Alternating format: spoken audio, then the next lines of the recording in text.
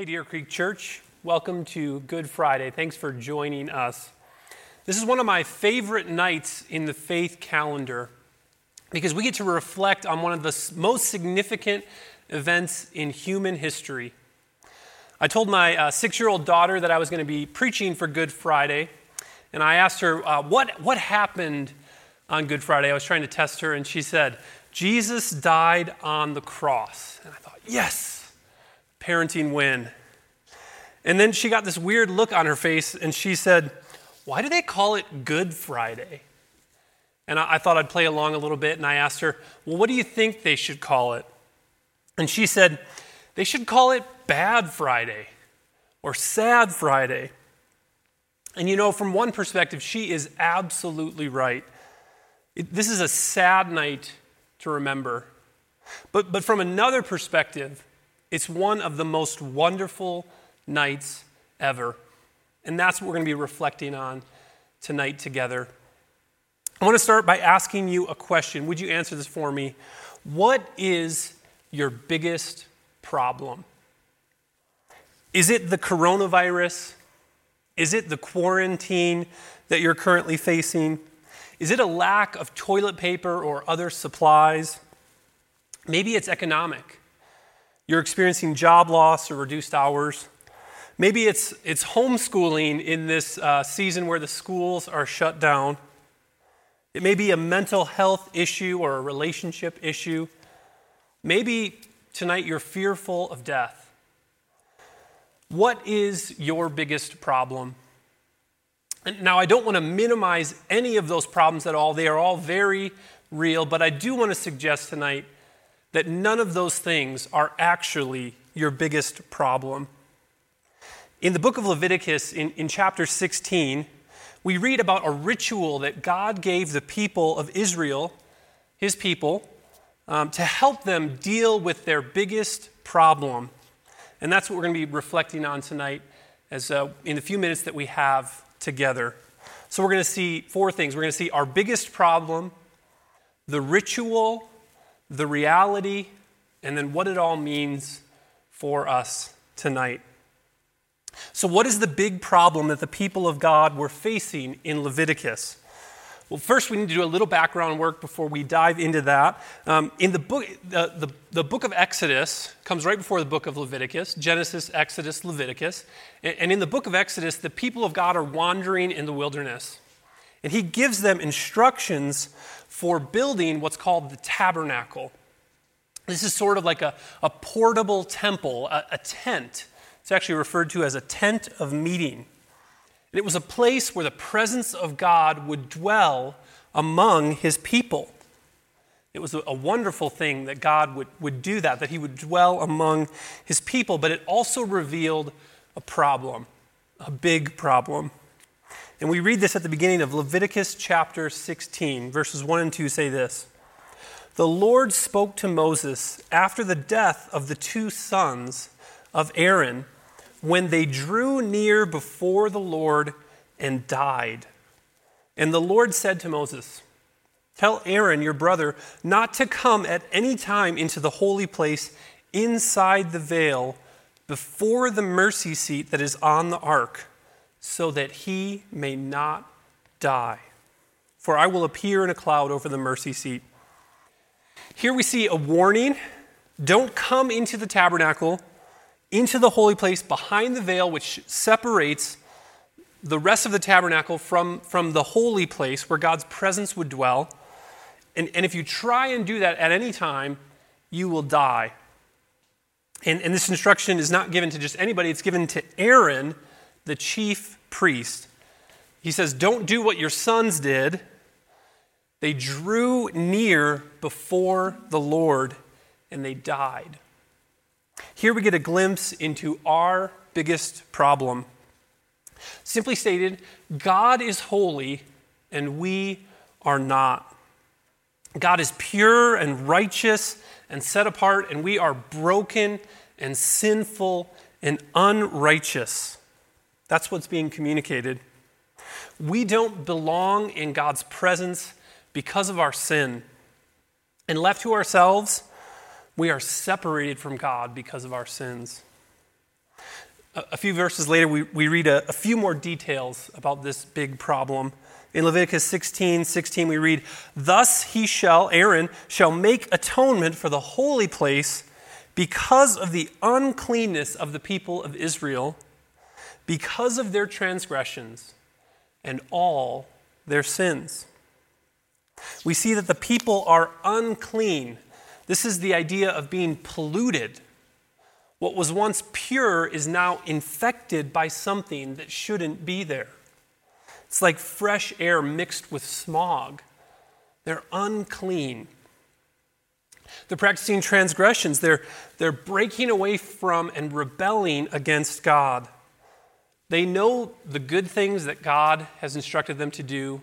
They even actually know the character of God. This is the God who rescued them from Egypt, and yet they choose to disobey. It's like a wayward child rebelling against their parents. They're transgressors. And in the end it says, all their sins, which is just a big category for saying their attitudes and their actions, they didn't do the things that God commanded them to do, and they didn't do the things God commanded them to do, and they did do the things he commanded them not to do. All of their sins. At their core, the Israelites, the people of God, were living out the same script that Adam and Eve originally did. They wanted to be God. They wanted to be independent of God's rule.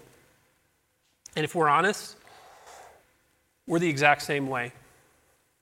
I am unclean. I am a transgressor. I have a big sin problem. And so do you. We have a sin problem that ultimately leads to separation and broken relationship with God. And that's why God said to Aaron, don't come in at just any time. Don't come into the tent of meeting casually, or you will die. That's the big problem. Sin separates us from God. So that's the problem. Now the ritual. We see that God directed the Israelites to deal with their biggest problem, their sin and separation, by doing a ritual. We'll read the ritual they were given on this particular day. It's called the Day of Atonement, and Jewish people refer to it today as Yom Kippur. It's their most holy day. The ritual is going to sound strange to us because we don't generally have as many rituals in our days, certainly nothing like this, but we do have some. So can you imagine with me for a moment if you were from a remote indigenous tribe somewhere else in the world with no contact to anyone else, and you attended an American graduation ceremony? You would have all kinds of questions about what's happening in this ritual. Why are people all dressed the same? Why is there a tassel that gets moved from one side to the other? Why do we have to sit through every single name being called one by one? What is going on with that? Well, we see that a ritual represents a greater reality. There's more going on than just what we see happening. And the same is true in the Day of Atonement. This may seem foreign to us, but every aspect is communicating something to the Israelites and to us today, if we'll listen.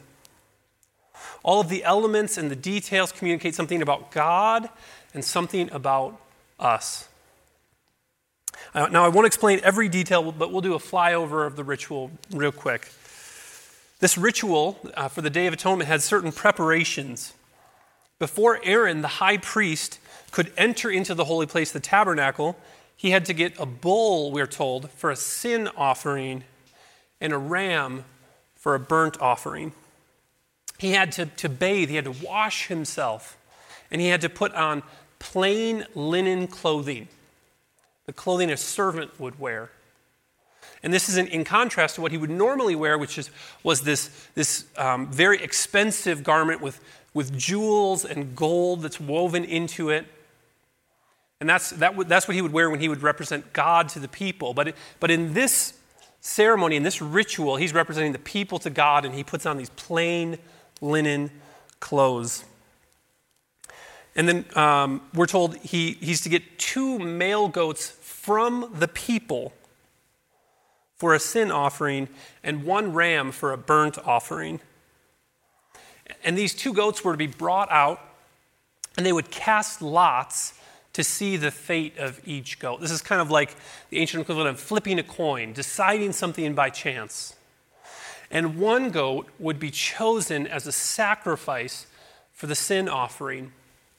And the other goat would be sent away into the wilderness, we'll see. So those were the preparations for the ritual of the Day of Atonement. And now for the actual ritual. Again, I'm not going to explain every detail, but you can get the sense from this. The ritual begins with Aaron sacrificing, killing a bull. It says to atone for his own sins and the sins of his family. This was necessary because the guy who's supposed to represent the people to God had sin of his own. And so a bull is sacrificed. Then he takes coals from the fire that's on the altar outside in the courtyard and 2 handfuls of incense. And he enters into the tabernacle and past the veil, and he throws the incense on the fire, on those coals. And this cloud of aroma and this cloud of incense covers the mercy seat, the cover of the Ark of the Covenant in the most holy place. And then he's told to take the blood of the bull that was sacrificed and sprinkle it on the mercy seat 7 times. Just imagine what's going on here.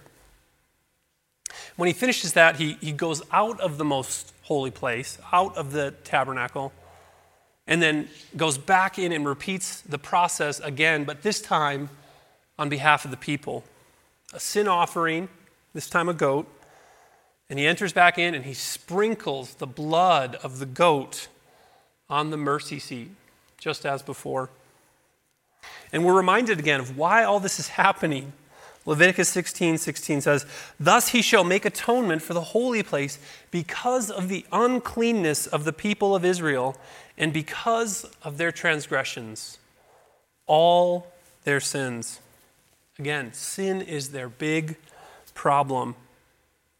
Then Aaron sprinkles the blood on the tent of meeting and on the altar outside again 7 times. All of these things are significant. And now we come to that second goat, the one that was left alive. And we read this. "And Aaron shall lay both his hands on the head of the goat and confess over it all the iniquities of the people of Israel and all their transgressions and all their sin. And he shall put them on the head of the goat and send it away into the wilderness by the hand of a man who is in readiness," someone who's been assigned to do this. "And the goat shall bear all the iniquities on itself to a remote area, and he shall let the goat go free in the wilderness." And the ceremony ends by Aaron taking off that linen garment and leaving it in the tabernacle, washing himself again, and then sacrificing, offering the rams as a burnt offering for himself and for the people. And this ritual, we're told, is to happen every year, year after year, to atone for the sins of the people, to deal with their biggest problem, separation from God because of sin. Now, this is a strange ritual to our ears. It sounds gory and gross. But as I said before, all of the details are communicating something to us that's profound about God and about us. And I could say a lot here, but I'll just say a couple real quick things. In the Day of Atonement, we see that God is holy and set apart. And to enter God's presence, you need a sinless high priest to represent the people. That's why Aaron had to take care of his own sins and the sins of his family before he can represent the people. We see that to have sin forgiven and relationship restored, blood was required. And blood represents the death of something. That's why all these animals are being killed in this ritual. The penalty for sin is death in order to satisfy God's justice. Finally, we see that sin not only needs to be forgiven, but we need our guilt and impurity removed. That's why the goat was sent outside of the camp to symbolically remove these things from the people.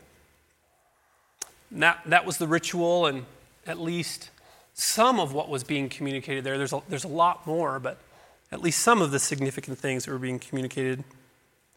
So now for the reality.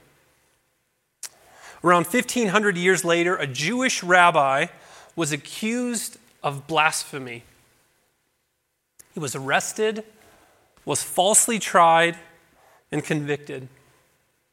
He was beaten and mocked and sent outside of the city to be crucified by Roman soldiers on a wooden cross.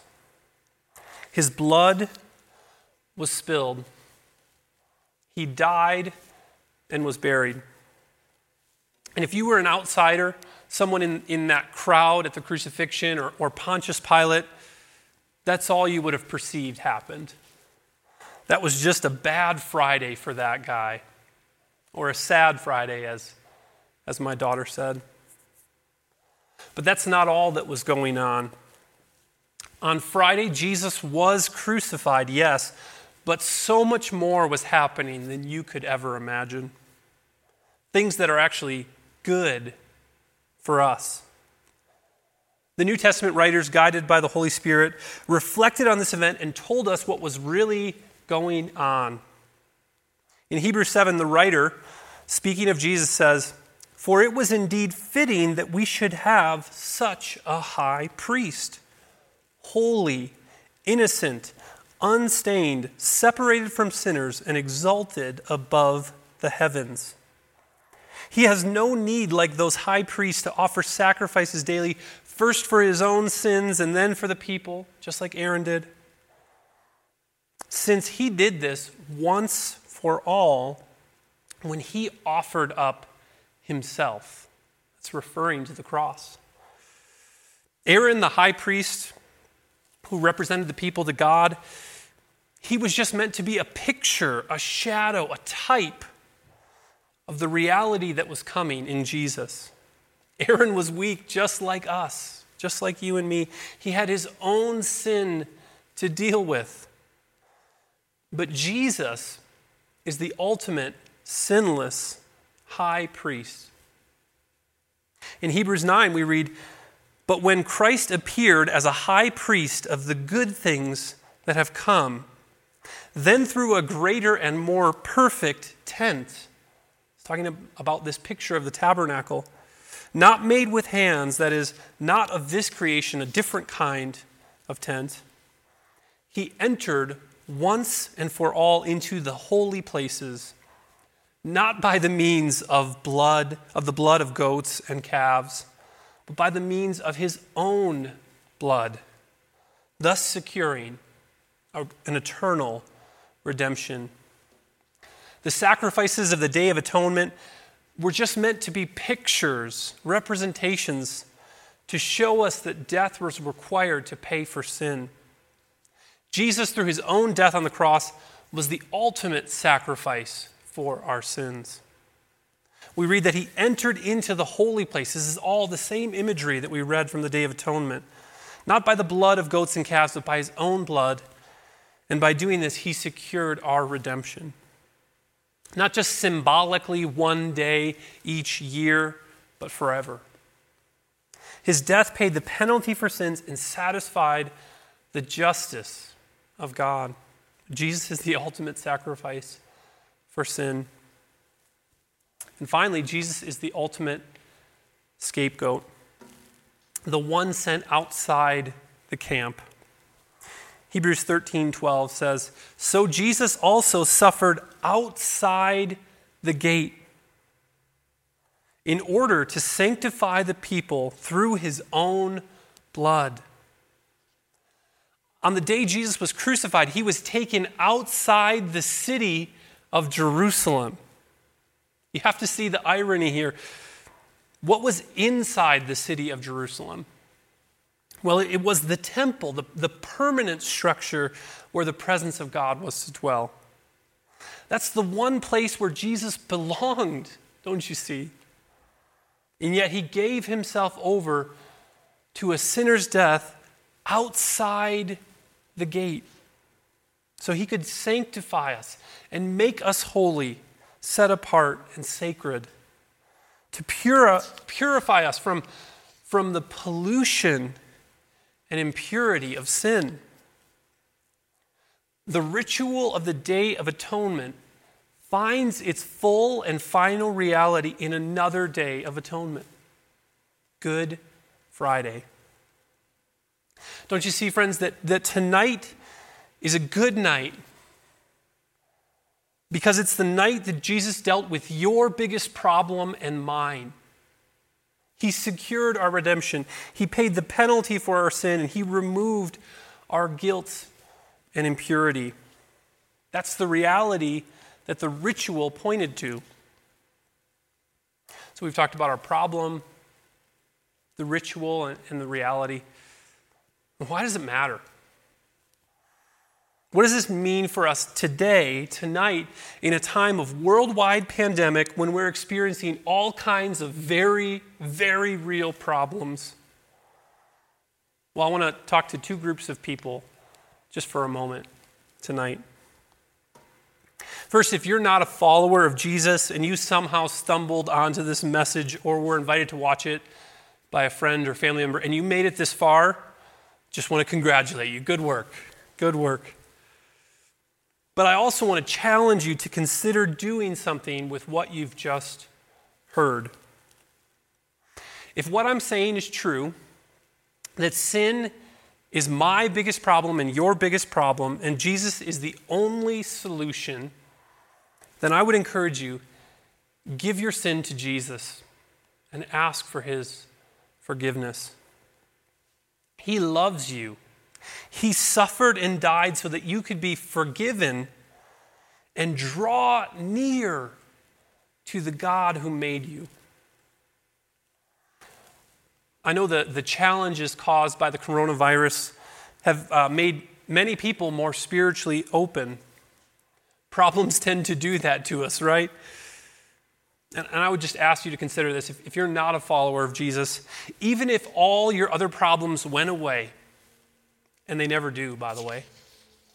Money problems, relationship problems, virus problems, everything goes away, but you still have this problem, sin and separation from God. Are you really better off? I would encourage you to consider that. I personally believe that God has allowed this season of suffering in part to wake us up spiritually. God is so powerful and wise that he can even use the difficulties in our lives to produce good things. In my own spiritual journey, I discovered that a lot of the small problems that I couldn't manage and didn't know what to do with were just signals of something that was deeper, that was wrong with me. And I heard the message about Jesus, and I gave my life to him as a college student. Can I just encourage you, give your sin to Jesus. Settle your biggest problem tonight. Be reconciled to God. Make this a wonderfully Good Friday for you.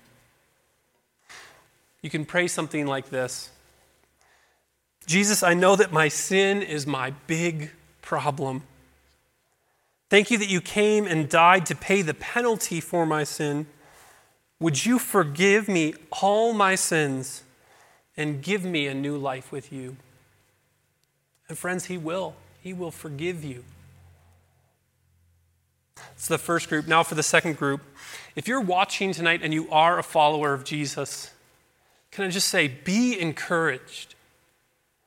Jesus dealt with the biggest problem that you could possibly face. He forgave your sins and gave you full access to God.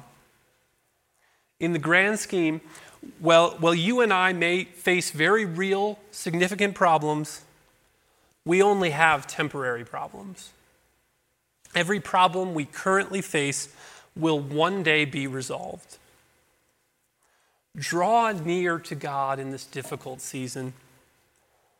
The way into the presence of God has been opened to you through Jesus. Worship God. Thank Him. Walk with Him in the midst of your difficulties. As we wrap up tonight, I just want to leave you with one thought. You know, we've become so accustomed to the presence, the reality of sin in us and in the world around us that sometimes it can just feel normal, can't it? Friends, it's not normal. This is not how things should be. Our world was not intended to include things like the coronavirus. Death was not a part of God's original design for us. Sickness, broken relationships, mental health challenges, financial strain, forced homeschooling. These are not how things should be. Okay, I kind of fudged on that last one. But if you really think about it, we feel this, don't we? The other night I was talking with my kids about how Adam and Eve committed the first sin. And I asked my two older girls, can you imagine what the world was like before sin? Before anyone became angry, before any disease, before any suffering, before death, when no one did any wrong. And my daughter got tears in her eyes. And then we all did. As we imagined a world where sin doesn't even exist. It was a beautiful kind of little family moment. Friends, I want to tell you tonight, that world is coming again. When Jesus, who has already dealt with the penalty of our sin, He's already in the process of destroying the power of sin in our lives, will fully eradicate the presence of sin on the earth and in us. And every problem will be gone. And we know this because Jesus died for our sins. He was buried and He rose to new life. How good is that? So tonight, Friday, it's a good Friday. Not because we did anything to deserve it, but because of God's great love for us. Let's pray. Father, thank you for how you've loved us. We don't deserve or belong in your presence, none of us, except your Son, Jesus. And yet He was sent outside the gate. The sinless high priest died for us. May you give us grateful hearts tonight. May you strengthen us as we navigate the challenges of life, because we know that you are with us and you are doing something about all that is wrong with this world. We pray all of these things in Jesus' name. Amen.